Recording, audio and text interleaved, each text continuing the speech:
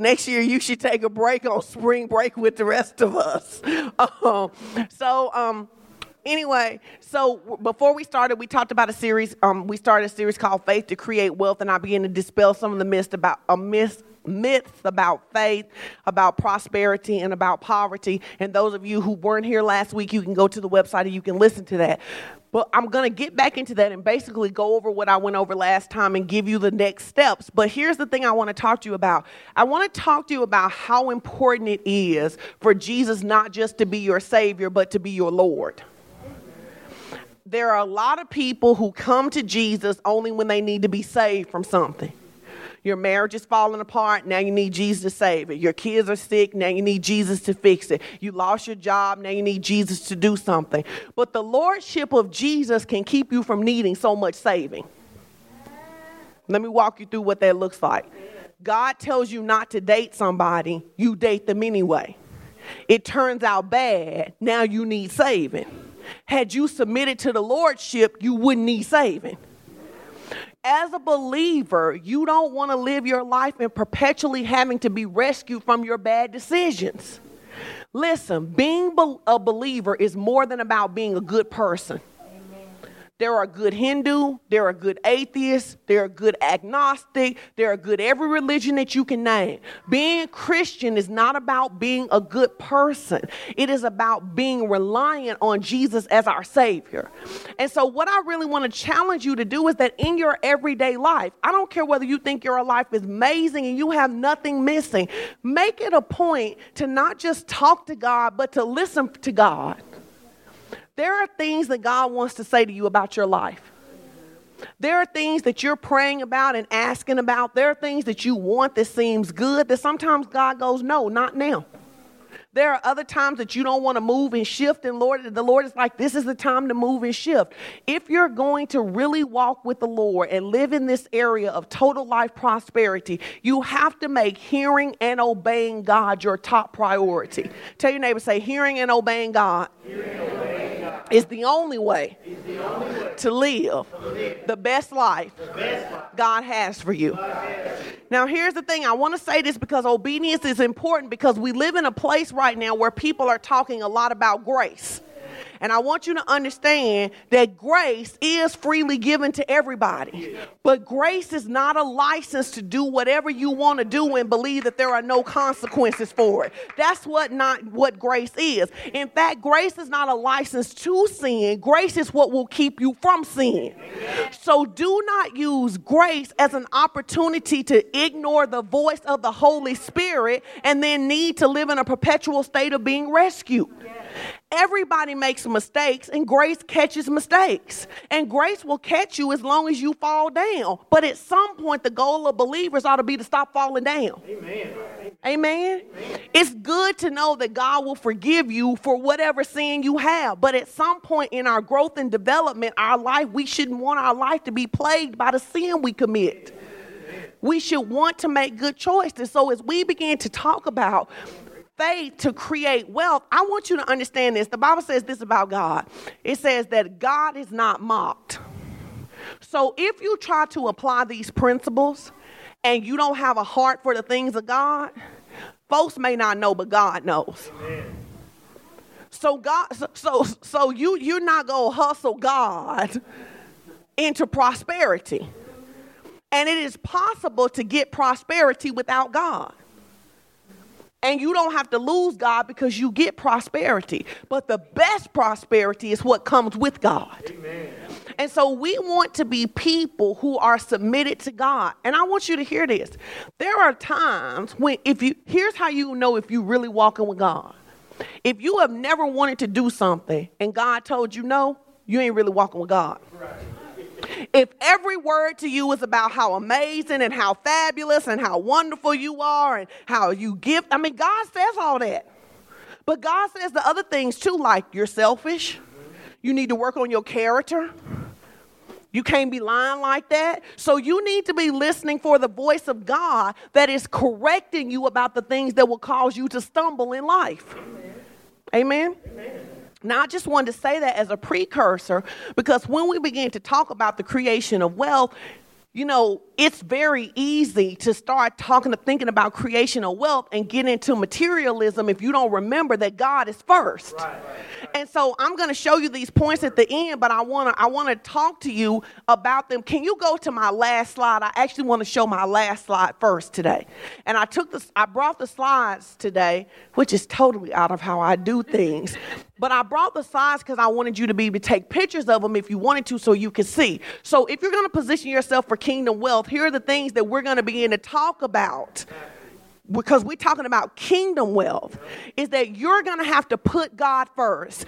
Matthew 6:33, it says, seek ye first the kingdom of God, and he will add the things. We live in an environment where it's really easy to seek the things and fill God in later. But kingdom wealth, kingdom living is about putting God first. When we're putting God first, there are times that may mean where there is a good financial deal that God tells us not to touch. Amen? Or there may be a time where you have planned that you're going to pay off a certain debt, and the Lord tells you to give the money to a family in need or give it to the ministry, putting God first. Amen. So if we're going to be people of kingdom wealth, we have to keep God in first position. The money is not most important. Amen. God is most important. Tell your neighbor, say the money is just a tool to serve God and bless people. The money is never first. Never first. Amen. The money is never first. Number two, if you're going to be a person of kingdom wealth, you got to know your purpose and stick to it. God gives wealth based on purpose. So God has given everybody a unique gift of talents and abilities and things that they're created to do.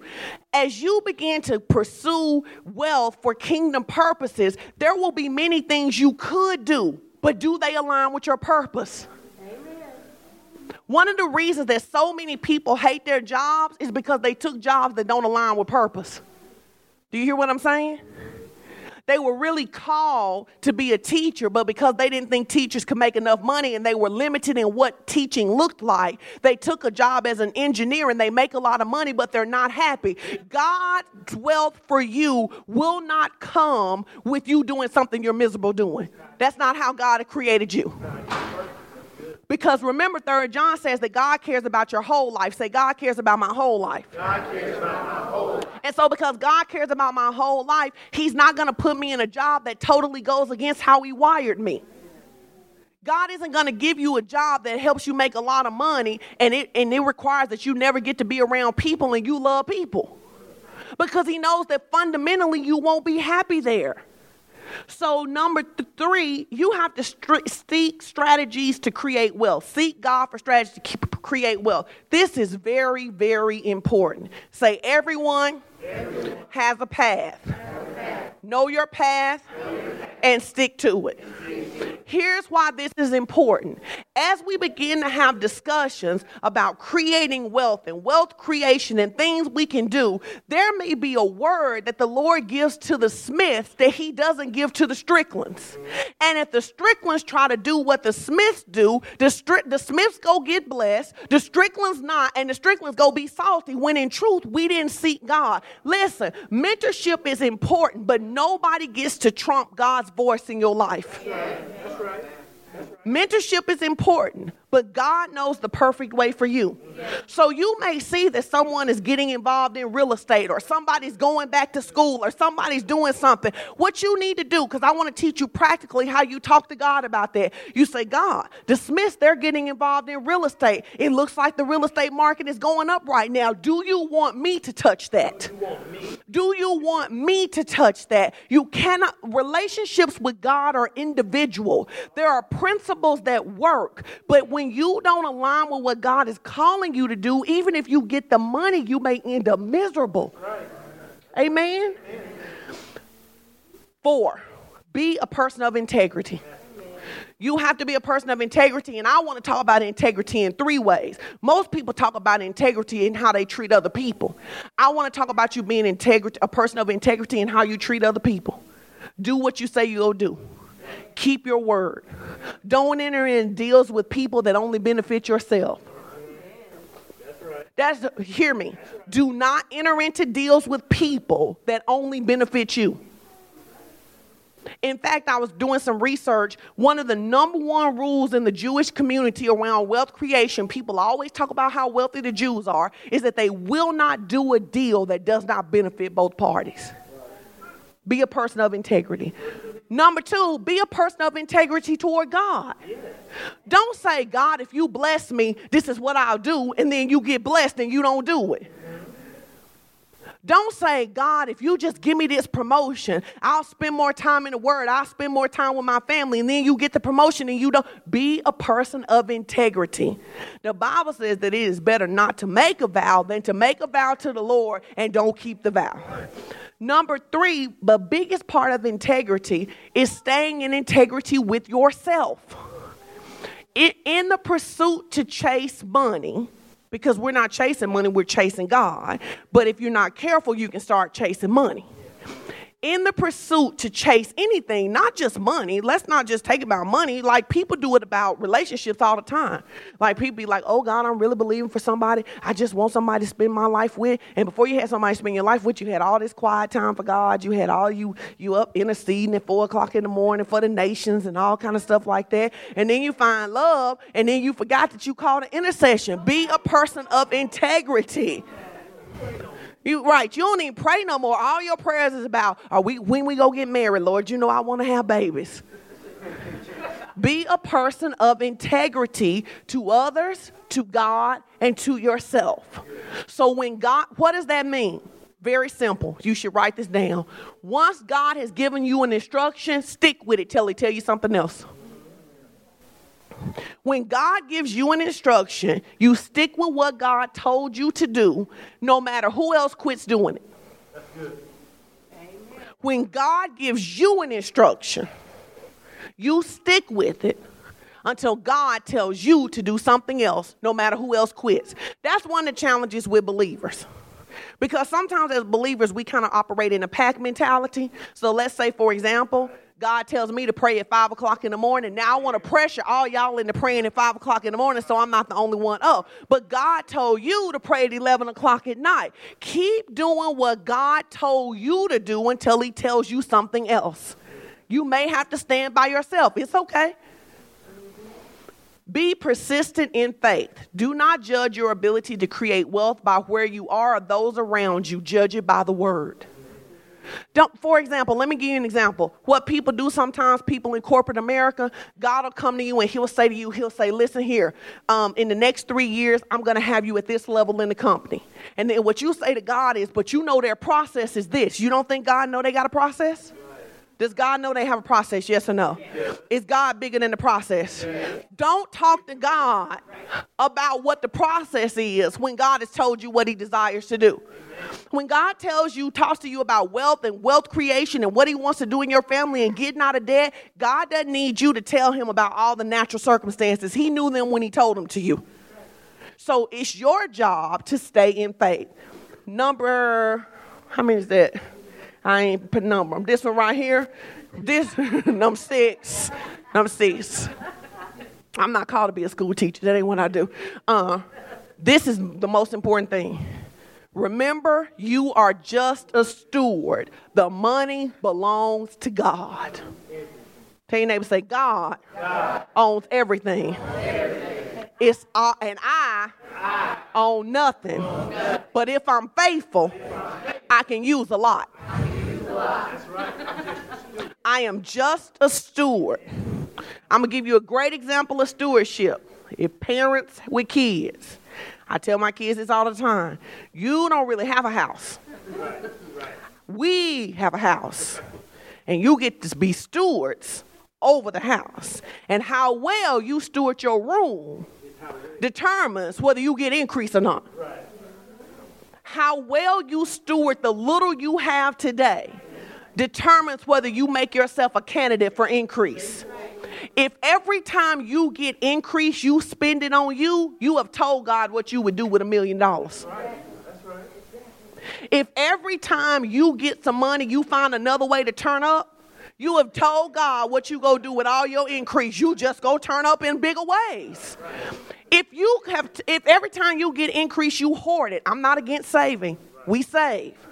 I am against you thinking that money can be what God is called to be. And then when God tells you to do something with your money, you don't do it. That's hoarding. So God tells you to give so-and-so $100. You say they don't need $100. That's not your business. Because why, number 6? You just a steward. The wealth belongs to God. I know. Because this is what smart people say. I got up and went to work today. You did. But you used God's oxygen. Yeah. And you used his ability to move, because if he don't move your body, it don't move. Right. So God owns what? Everything, and we own. But if we wise, we get to use a lot. Right? And then the last one, be a generous and consistent giver. A lot of times people are generous, but they're not consistent. And sometimes people consistent, but they're not generous. What does that mean? They give so people will know they gave and won't say nothing to them. This true story. I went to this conference one time with this lady, and I didn't go with her, but I sat by her in every session. And in every session, she would fill out an envelope and act like she took a check out her thing, and then not put the check in and pass the offer. She wanted to look like she was a giver. She wanted to look like she was something that she wasn't. But here's the thing you should realize. It doesn't matter whether you give $2 or whether you give $2,000. The important thing is that you did what God told you to do. What did God tell you to do? Amen. Let's go back to our first slide, because we're talking about breaking this spirit of poverty so that we can create wealth. Faith to create wealth. You can go to the next slide. God wants you to prosper in every area of your life. We talk about this all the time. God wants us to prosper in every area of our life. What area of our life?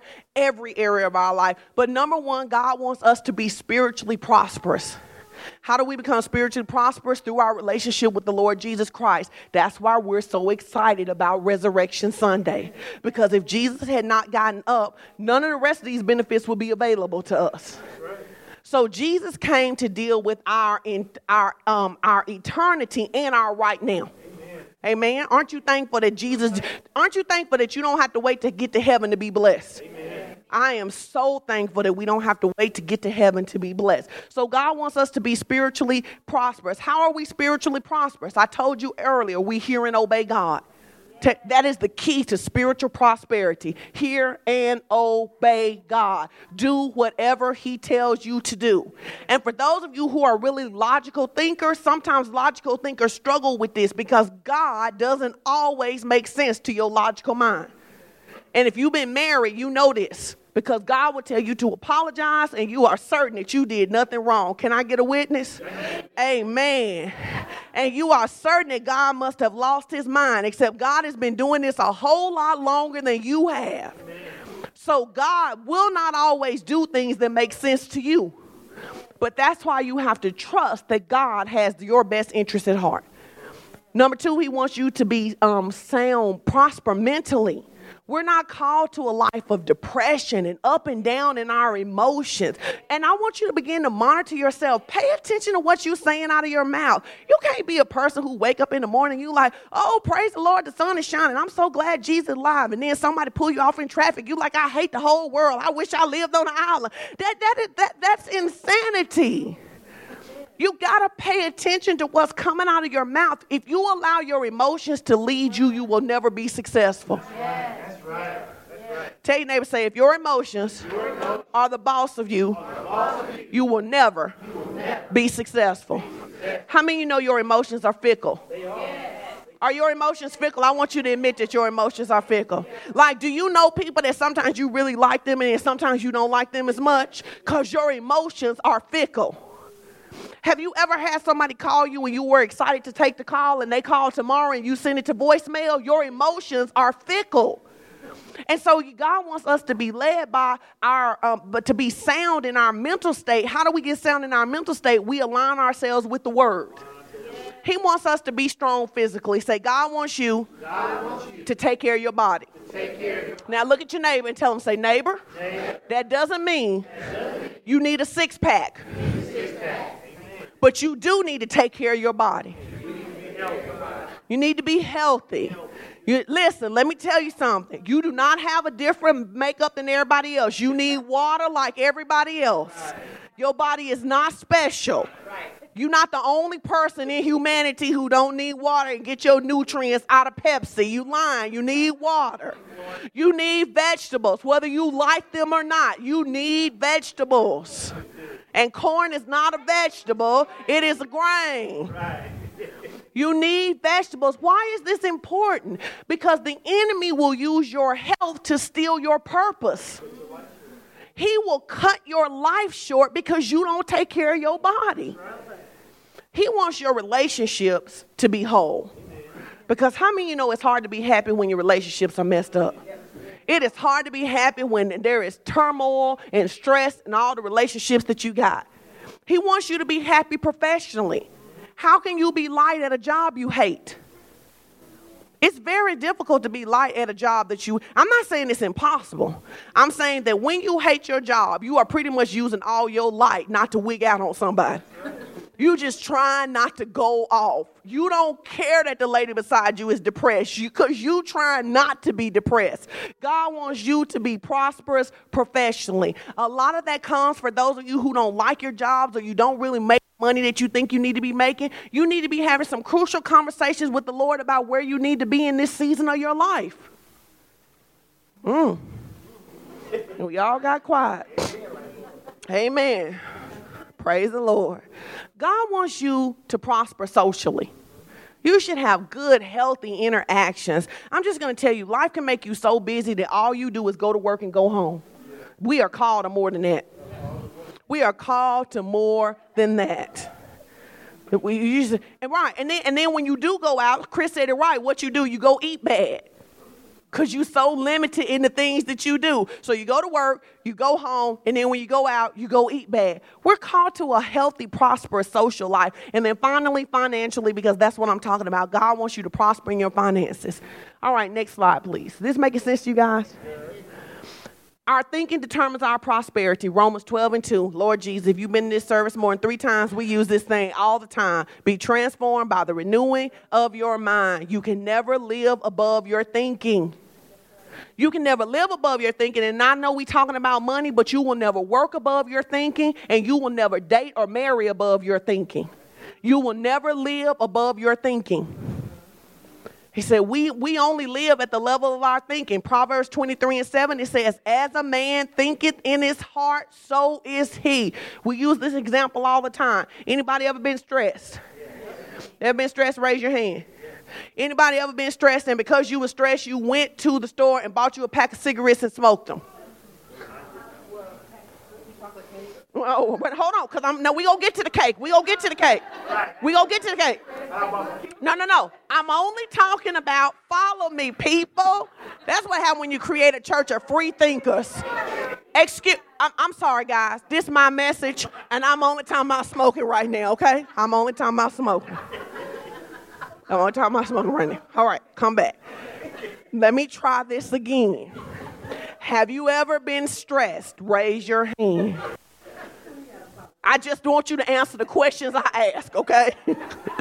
Have you ever gone to the store and bought a pack of cigarettes and smoked them? Yes. If you did, you only did it because you had a belief that smoking a cigarette would relieve your stress. Amen. All right? Amen. Have you ever gone to the store and bought you some ice cream, cookies, or cake and ate it when you were stressed? Raise your hand. You know why you did that? Because you believed that food would make you feel better.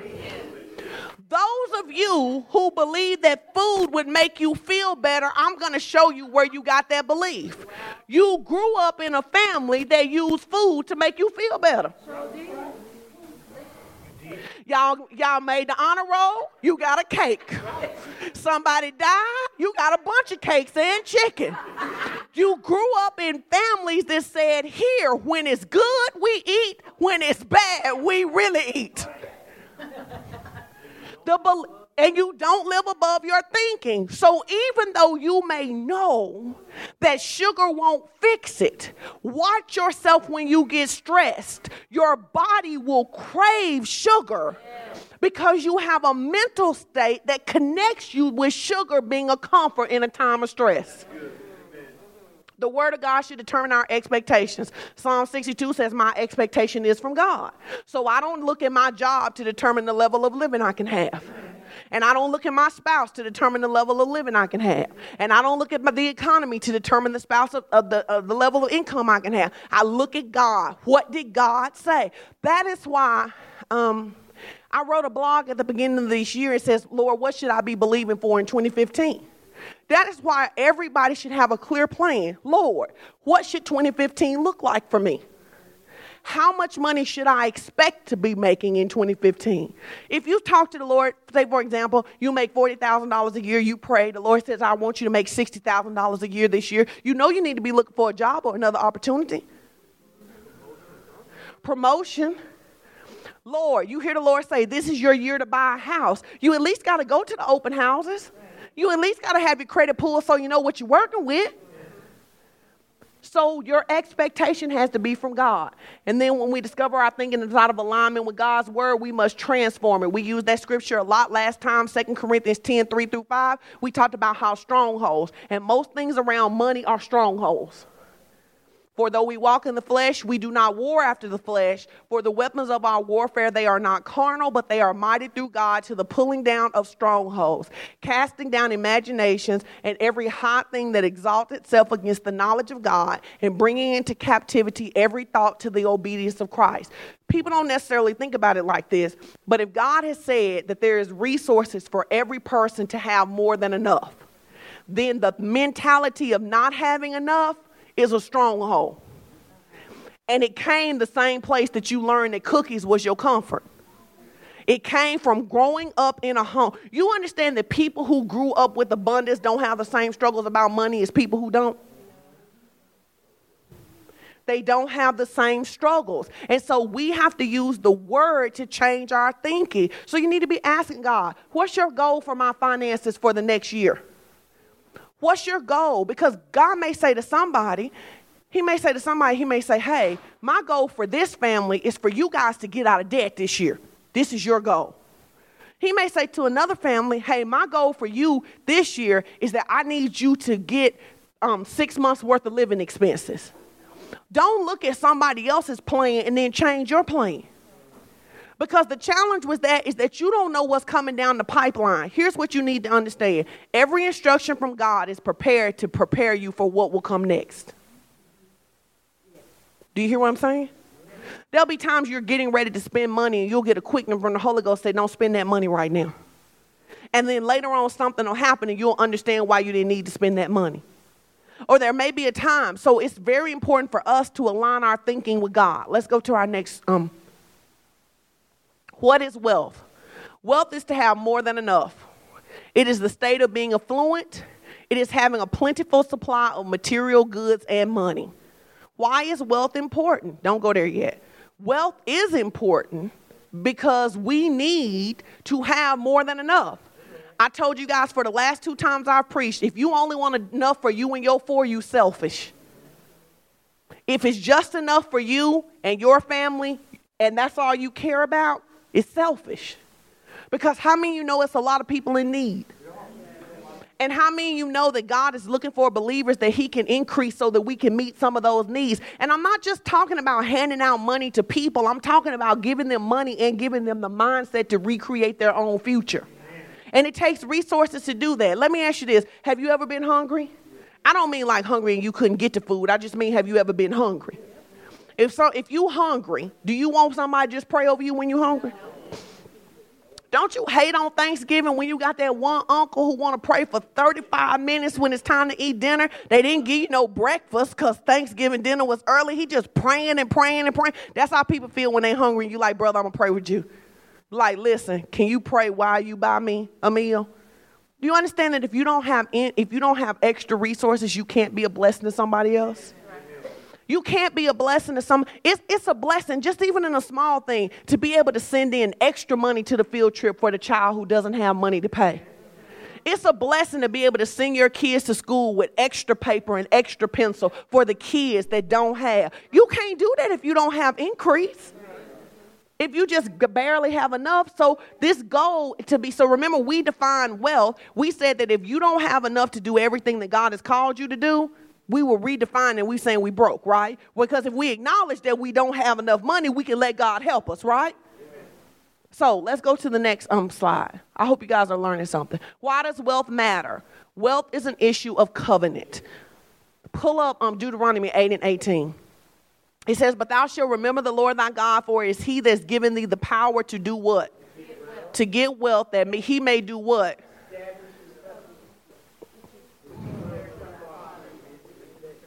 So God made a promise to Abraham that those who followed God would always have access to wealth. Amen. And so he says he's giving you the power to get wealth. I love this because it doesn't say that he is going to drop wealth in your lap. And the challenge for a lot of believers, not anybody in this room, is that they're believing God for something better, but their faith doesn't have any corresponding action. So you want to make more money, but you're not taking any steps to make more money. And you want to be out of debt, but you're not taking any steps to get out of debt. And you want to be a blessing, but you're not taking any steps. Faith without works is dead. The covenant actually has two parts. God is a good dad. Tell your neighbor, say, your dad is a good dad. We talking about God now. Okay, we talking about God. Your dad is a good dad. So the number one job of a good dad is to provide for his kids. So don't let people say to you, the money isn't about you. It's not just about you, but it is about you, because every good parent wants to take care of their kids, right? Amen. And let me ask you something as a parent. Any parents in here? If you're a parent, raise your hand. To the best of your ability, you buy your kids what they need, right? Has anybody in here ever bought their kids something that they don't need? So as a good parent, you don't just buy your kids what they need, right? So why would you think that God is only interested in giving you what you need? Surely you can't be a better parent than God. That's not what you want to say today, is it? So if you are willing to give your kids something that they don't need just because they desire it and it pleases your heart to bless them, how much more is your Father willing to give you things that you desire because it pleases his heart to bless you?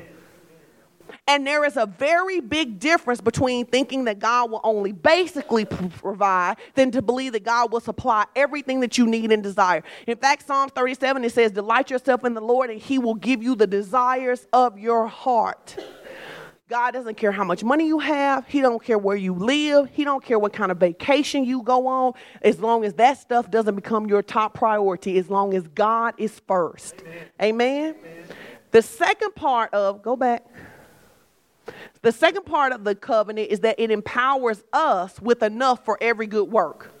So God, because there's this mentality in the world that says things like this. It says, well, we could feed more people if your house wasn't so big. That's a lack mentality. We could feed more people if we had a mindset to feed more people. And so because one of the things that religion will try to do is that it will try to shame you when God blesses you. So God promotes you or God increases you, and then religious people, because for the most part, people in the world don't care what you have. People in the world absolutely don't care what you have. We were out in Vegas, and I like Vegas. For those of you who don't like Vegas, that's on you. I like Vegas. There are two lessons in Vegas I learned that I'm reminded of every time you go to Vegas. Number one, if you can dream it, you can build it. Number two, there is no shortage of money. That's what Vegas screams. It screams, if you can dream it, you can build it. And number two, there is no shortage of money. But the thing I noticed is that nobody says about the casino, for example. Here they are taking advantage of these people who can't afford to be here, taking their money. Nobody says that about the casino. We passed by billboards. They were saying how shows, like there was a show, Chris Angel show. It took $163 million to put his show together. Nobody sweated. Nobody was stressed about it. No, the world doesn't go, oh, there's a shortage of money. You don't have the right to do that. Nobody says the Venetian is too nice. It don't take all that. The Bellagio is too nice. Why they need all them flowers on the ceiling? Nobody says that. It's only when we come to church that people go, well, did they really need them chandeliers? Right. So every place should be beautiful but where you worship. And everybody should prosper but the people who serve God. You have to see the falsity in that mentality, and that it's designed to shame you when God blesses you. Amen. Right. Because there's a scripture, hey, find that scripture for me, that says that with wealth comes persecution, because I can't forget that part today. Go to the next slide, because that's important. Wealth is not, y'all go ahead, screenshot this and go ahead. Put this one, y'all put this one on social media, so when the saints get all worked up, here we go. Wealth is not the most important thing, but it equips us to take care of everything that is important. Money not the most important thing. But when people say stuff like this, all we need is love. You lying. We can't eat love. You can't make love no pie, no chicken sandwich, girl. You was lying. You can't eat love. Now, love can cause you to use your money to get a pie and a chicken sandwich, but you can't call up the electric company. Well, how you going to pay today? I'm going to perform a payment. Love. Your lights going to be off. Love is not everything. It is important. Here's how you know love isn't everything. Ask the kid who has a parent who says they love them but don't provide. Love isn't everything. Because there is a natural connection that if you love me, here's how I knew Edwin loved me in the beginning. He gave me his last chicken tender. We was at Chili's. He ain't even split it with me. He gave it to me. I said, ooh, I should marry him. He said he was hungry. Because love gives. How many of you are in here are parents and your kids have asked you for something? It's your last and you give it to them anyway. That's what love does. So to say that love doesn't have provision is foolery. Because I love Edwin, but I'm not living on no bridge with him talking about we in love in cardboard box. I'm not doing that. And if the church is going to display love, the church has got to have some resources. When people come and they're hungry, when people come and they need counseling, when kids come and they need supplies, they need shoes, they need those things, you need resources to do that. So every believer has to take up their role to be a person who creates wealth. So, because here's the thing, you don't want the church to be a place where one person writes the check and nobody else has anything to contribute. But wouldn't it be a blessing if one of the people in here who's an educator stood up and said, hey, you know what, we got these kids. Every year we have about 200 kids who don't have what they need to start school, and it'll cost about $5,000. And if people just stood up and said, hey, you know what, I got 200 on it. Or if one person said, hey, I got 5,000, I got the whole 5,000, let's find out what another school has. And let it be known that Fellowship of Champions, we don't want anything for you, we just want to be a blessing. We won't make the condition based on whether you come to church and hear our presentation. We just want to be a blessing to you. That's what love looks like. So wealth is not the most important thing, but it equips us to take care of everything that is important. Wealth matters. Wealth matters. You need money to take your kids to the doctor. If you grew up like in some of us in the country, that's why they had all them salves and all them remedies. You ain't going to the doctor. What's wrong with them? They got a plan out there, they rubbing on you and stuff because you ain't want no money to go to the doctor. So if them green things didn't fix you, you probably gonna die. Right, aloe vera plant fixed everything in where I grew up, aloe vera plant. And some other plants, I don't know what they are. They out there rubbing on you and stuff, got you drinking stuff. They just cod lip, castor oil. Let's go to the next screen. We're almost done. 6 reasons for kingdom wealth. Kingdom expansion. Service to others, provide an inheritance for your children's children, the abundant supply of all your needs, defense, and debt-free living. Those are the reasons we want to be wealthy. Don't let nobody make you feel bad for wanting to be wealthy. Here's my theory. I've already proven I'm going to obey God with my money. I did that when I ain't had none. So he already knows that if I have a lot, I'm going to do whatever he tell me to do. Who do you think is going to fix the ills of society? Rich people who don't love God? Because you know when you was a heathen and you weren't thinking about God, what you couldn't wait to do was bring your money to the church, right? Yeah, that's what you was doing. So kingdom expansion, service to others, providing inheritance for our children's children, the abundant supply of all our needs, defense, and debt-free living. Let's go to the first slide, kingdom expansion. These two scriptures, I went over them before. We're not going to look them up. Expansion occurs through prosperity. Whoever controls the cash controls the flow. In order to expand the kingdom, we need wealth. Every vision takes provision. The corporate vision of FOC and the vision of every partner will require finances. And if we don't teach you about prosperity, one or two things will happen. You either won't have enough to contribute your portion to the vision of FOC, or you won't have enough for your own vision, or you won't have enough for either. We need wealth. Whoever controls the cash controls the flow. I talked to you guys about that the last time. Somebody asked Pastor Elwin whether it was okay for us to go to Vegas or not, and whether God thought about that. Everybody else was debating. My reply was simple. Whoever controls the cash controls the flow. If you ain't writing no checks, none of your business. There it is. But here you go, because let me take it further. If you don't control the flow and the cash for what's being produced on the radio, then what they produce is none of your business. Or what they put on TV is none of your business. Or what kind of stores they have and don't have is none of your business. You know why? Whoever controls the cash controls the flow. Right? It's tight, but it's right. Zechariah 1:7, we use it. It says that cities expand through wealth. You cannot expand a city. You cannot expand a ministry. You cannot expand a family without wealth. You need wealth. Number two scripture was in Luke 8, and basically it talked about how the women and all those people gave to Jesus' ministry. Even Jesus... that's Luke 8, 1-3. That even Jesus had women and people who had stature who gave to the ministry. How do we know that Jesus had money in his ministry? For the people who say that Jesus was poor. How do we know Jesus had money in his ministry? I told y'all this last time. How do we know Jesus had money in his ministry? He had what? How many of you got a treasure? Know why? Because people, you know who need treasures? People who have money. The reason you know that Jesus had a lot of money in his treasury is because it said that Judah stole from the treasury and they didn't know it. How much money can be stolen from you before you notice? How much money? How many of your coins can the bank take somewhere else before you notice? Come on now.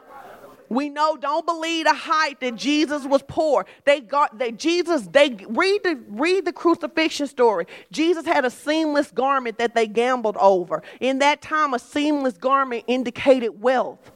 Just like them. Here's the difference. A seamless garment is a garment that you create with one piece of fabric. Cheaper garments take the fabric strips to make a garment. Amen. Let's go. What's next? Service to others. We've talked about this a lot. You can't help others if you don't have income. It's no different than wisdom. Who can you give wisdom to if you don't have none? Like, don't you always want to know? Like, for example, the other day I went into kids' school and there was a lady and she was promoting the wraps. You know, the ones you lose weight with. It said she was real big, and I was like, see, here's the problem. The reason I can't buy your product is because you are not a good representation of what it is that you say that you are selling. If we're going to say that we have a God that supplies all of our needs, we need to be a good representation of that. We don't want people looking at the church going like I looked at the lady with the wrap. I was like, what I'm not going to do is buy a wrap. I'm like, and so everyone's like, well, maybe she lost a lot of weight and that's just where she is. I said, then she need to put a split shot on the side of her car so that we can see the progress. Because based on what she looked like right now, I'm not buying a wrap. We don't want our life to look so raggedy that people say based on what they look like, I'm not giving God a try. It takes money to spread the gospel. People go, oh, the gospel's free. No, it's not. If the gospel's not free. The gospel costs everybody something. It didn't cost you nothing, but it cost Jesus his life. The gospel costs. You can't print books without money. You can't be on TV without money. You can't even have a website without money. You need resources.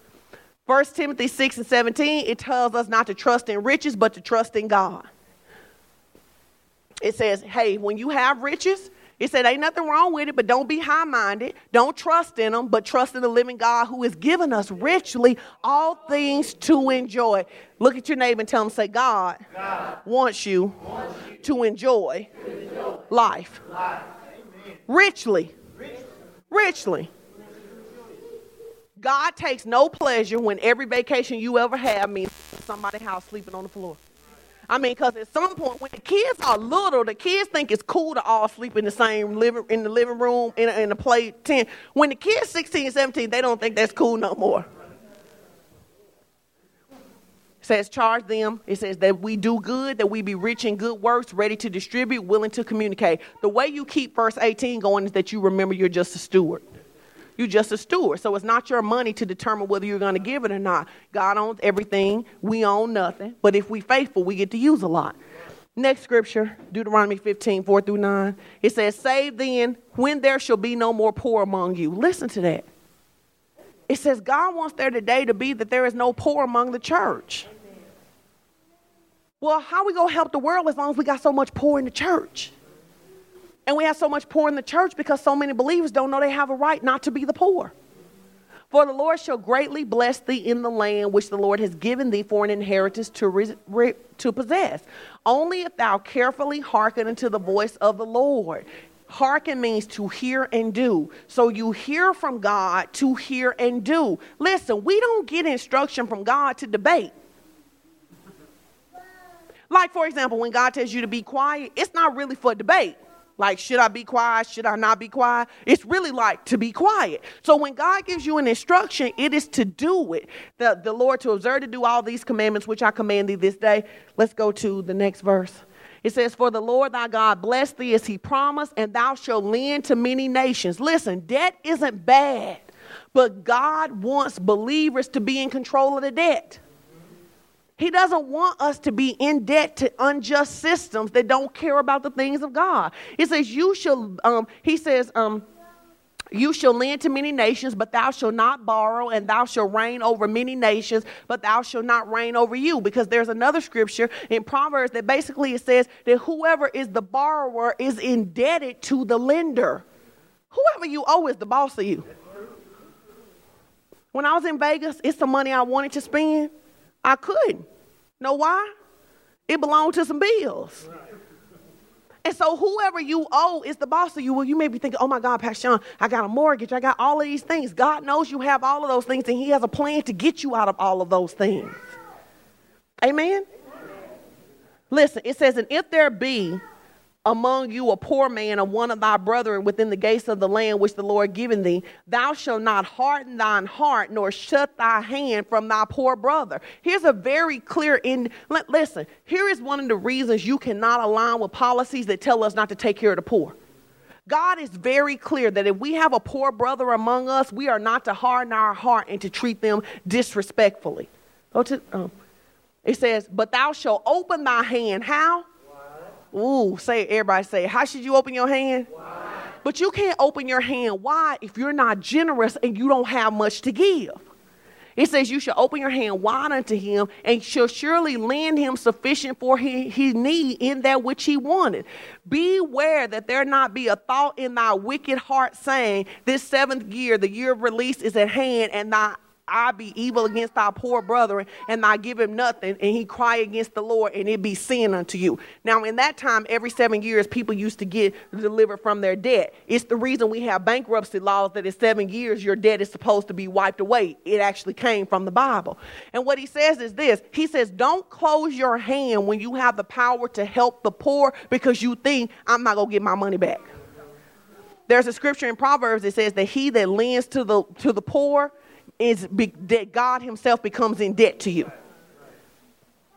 It takes money. Go ahead. I want to skip that scripture. Service to other because I want to get through these. Provide an inheritance for your children's children. How many of you know that it's important to leave our kids better than we were? And can y'all say amen a little bit better on that? Amen. Do we need to leave our kids in a better shape than we were in? Amen.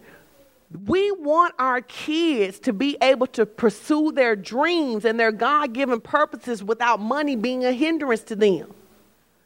Generational wealth protects our lineage from starting from zero. How many of you started from zero or basically from zero? We basically from zero. I had a good grandma, but she didn't have much to give. She could give wisdom, but she didn't have. We don't want our kids to go to college with the same struggles we had. We don't want our kids, when they get ready to buy houses, they don't have anybody who can contribute to their down payment. We want our ceiling to be their floor. And you only do that through generational wealth. You want to be able to change the games for your kid. It's a big difference. Did anybody have to buy their own car, their own first car? It's a big difference between buying your own first car and somebody buying your car for you. We tell Tay, we be like, you don't even realize how good you live. Tay just call us and say stuff like this. I need gas money. Well, some of you know that it wasn't nobody to ask for gas money. Who's you going to ask? You better drive your friends around and get enough money to fill them up. We want our kids to live better. We don't want, how many kids have dropped out of school because money was such a pressure? How many kids have not gotten a degree in the thing that they were called to because they had to get the thing that would get them a job faster? We don't want that to be the case for our kids, but we also don't want to be indebted and weighed down trying to help them with their dreams. What's the solution? Create wealth. Proverbs 13:22. That's the only one we'll go to today. It says, a good man leaves an inheritance for his children's children. I told you last week, if you don't have it, get life insurance. Get life insurance. Have life insurance. Do not make your family sad because you are gone and they can't afford to bury you or pay the bills that you left. You should put your family your death should put your children in a better situation. Amen. Go to the next one. We're almost done. Abundant supply to all of your needs. Ecclesiastes 10:19, it says, money answers all things. Philippians 4:19, it says that God provides, go back. They're trying to take a picture of it. God has provided the money to meet every need.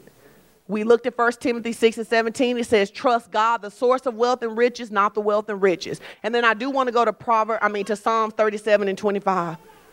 Psalms 37:25, it says, let them shout for joy. That should be us, so we should be shouting. And be glad that favor my righteous cause. Yea, let them say continually, let the Lord be magnified, which has pleasure in the prosperity of his children. Turn and tell your neighbor, say, God takes pleasure when you prosper. That goes back to being a good father, a good parent. Who wants to see their kids struggle? Nobody, right? So God doesn't want to see you struggle. In fact, he takes pleasure when you prosper. Let's go to the next one. Wealth is a defense. Defense, the act of resisting or defending an attack. It is shade and protection. Wealth is a defense that preserves life. Here's the reality. Wealth cannot heal you, but wealth can get you to the best care. Amen. Wealth cannot heal you, but wealth can get you to the best care. Because there is how many of you know it's a difference in care? Yeah. There is a difference in care, and wealth can get you to the best care. And here's an example. I don't know his name, but he has the little girl who just football player, who just her cancer just went into remission. Please know that his wealth and his access gave her to a different standard of care. Please know that. Please know that wealth makes a difference. Wealth makes a difference in what people do when you walk in the door. Wealth makes a difference in whether you have a public defender or whether you have an attorney. Not that public defenders aren't attorneys, but public defenders are overworked. Right. It's the difference between a Johnny Cochran and a Sean Strickland who doesn't practice law. That's a great example right there. There is a difference between whether you get somebody who's fresh out of law school or whether you have somebody who has 25 years of winning cases like that. Wealth makes a difference. Wealth determines where your kids go to school. Now, we live in Northwest Arkansas, so we don't have a lot of bad schools. But how many of you know that in some cities you better have some money or your kids going to end up in a bad situation? Wealth makes a difference in where you go on vacation if you go on vacation. Wealth makes a difference in whether you stay at Motel 6 or whether you stay at the Hilton Garden or whether you stay in a penthouse suite somewhere. Wealth, it determines what kind of shoes you wear. It determines what kind of coat you wear. And it determines what kind of food you eat. Because it is expensive to eat well. You can go to Wendy's and get hamburgers for 99 cents. If you get a salad for 99 cents, all it's got on it is lettuce and 4 carrot strings. It's expensive. And so wealth is a defense. Wealth is a fortress. Poverty often leads to ruin. We probably all have a story of somebody that if they had had a better financial start, if they had had better stability, their life probably would have ended up in a different place. Next. Debt-free living. God has not created us to live in debt. Now listen, we're not saying that debt is sin. That's not what we're saying. We're saying that whoever you owe is the boss of you. That's what we're saying.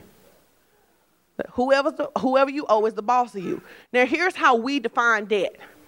If you go out and you buy something for $500 and you put it on a credit card and the credit card has 0% interest rate and you can pay that off when you come, that's not debt. You're just using somebody else's money for free. If you get a car loan and you get the car loan with 0% interest rate, well, there's a debate about whether it's debt because if they call the whole loan due, could you pay it?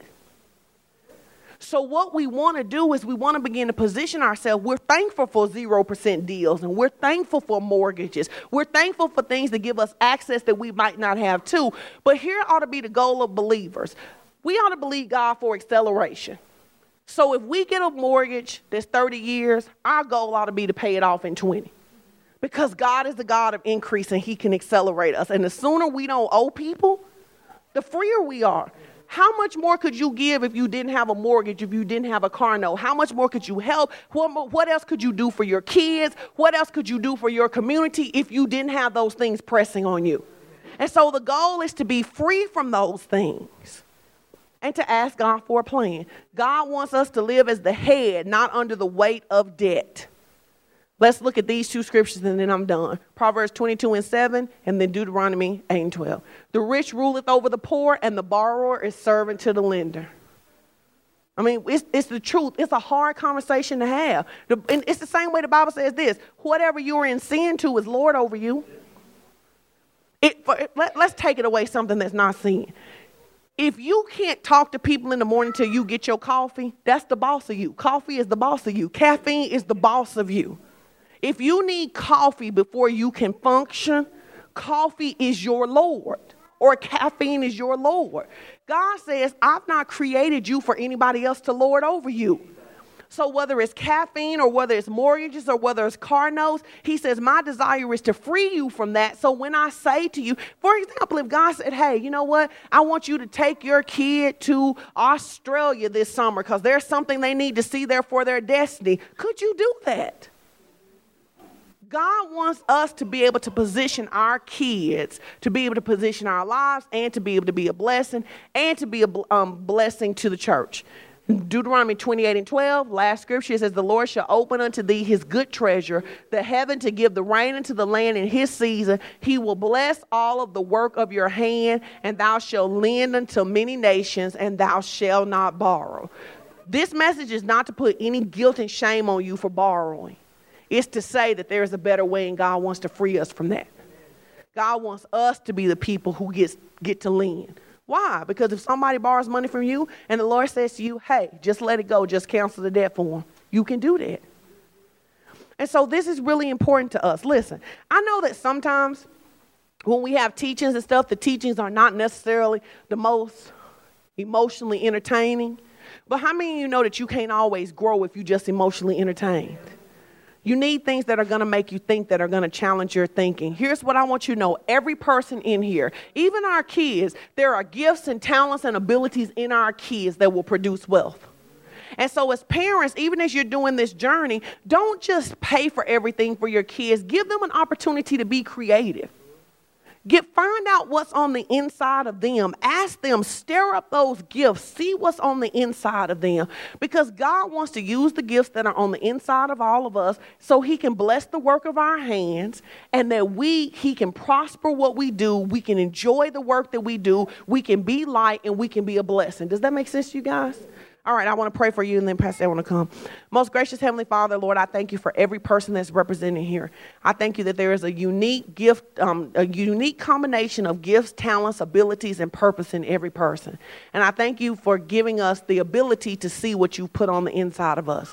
Father, I thank you that there will be people, that we will be courageous enough to do the thing that you have put in our heart, and that we will not walk in fear. And we thank you that those things you have laid out, plans that will cause us to prosper.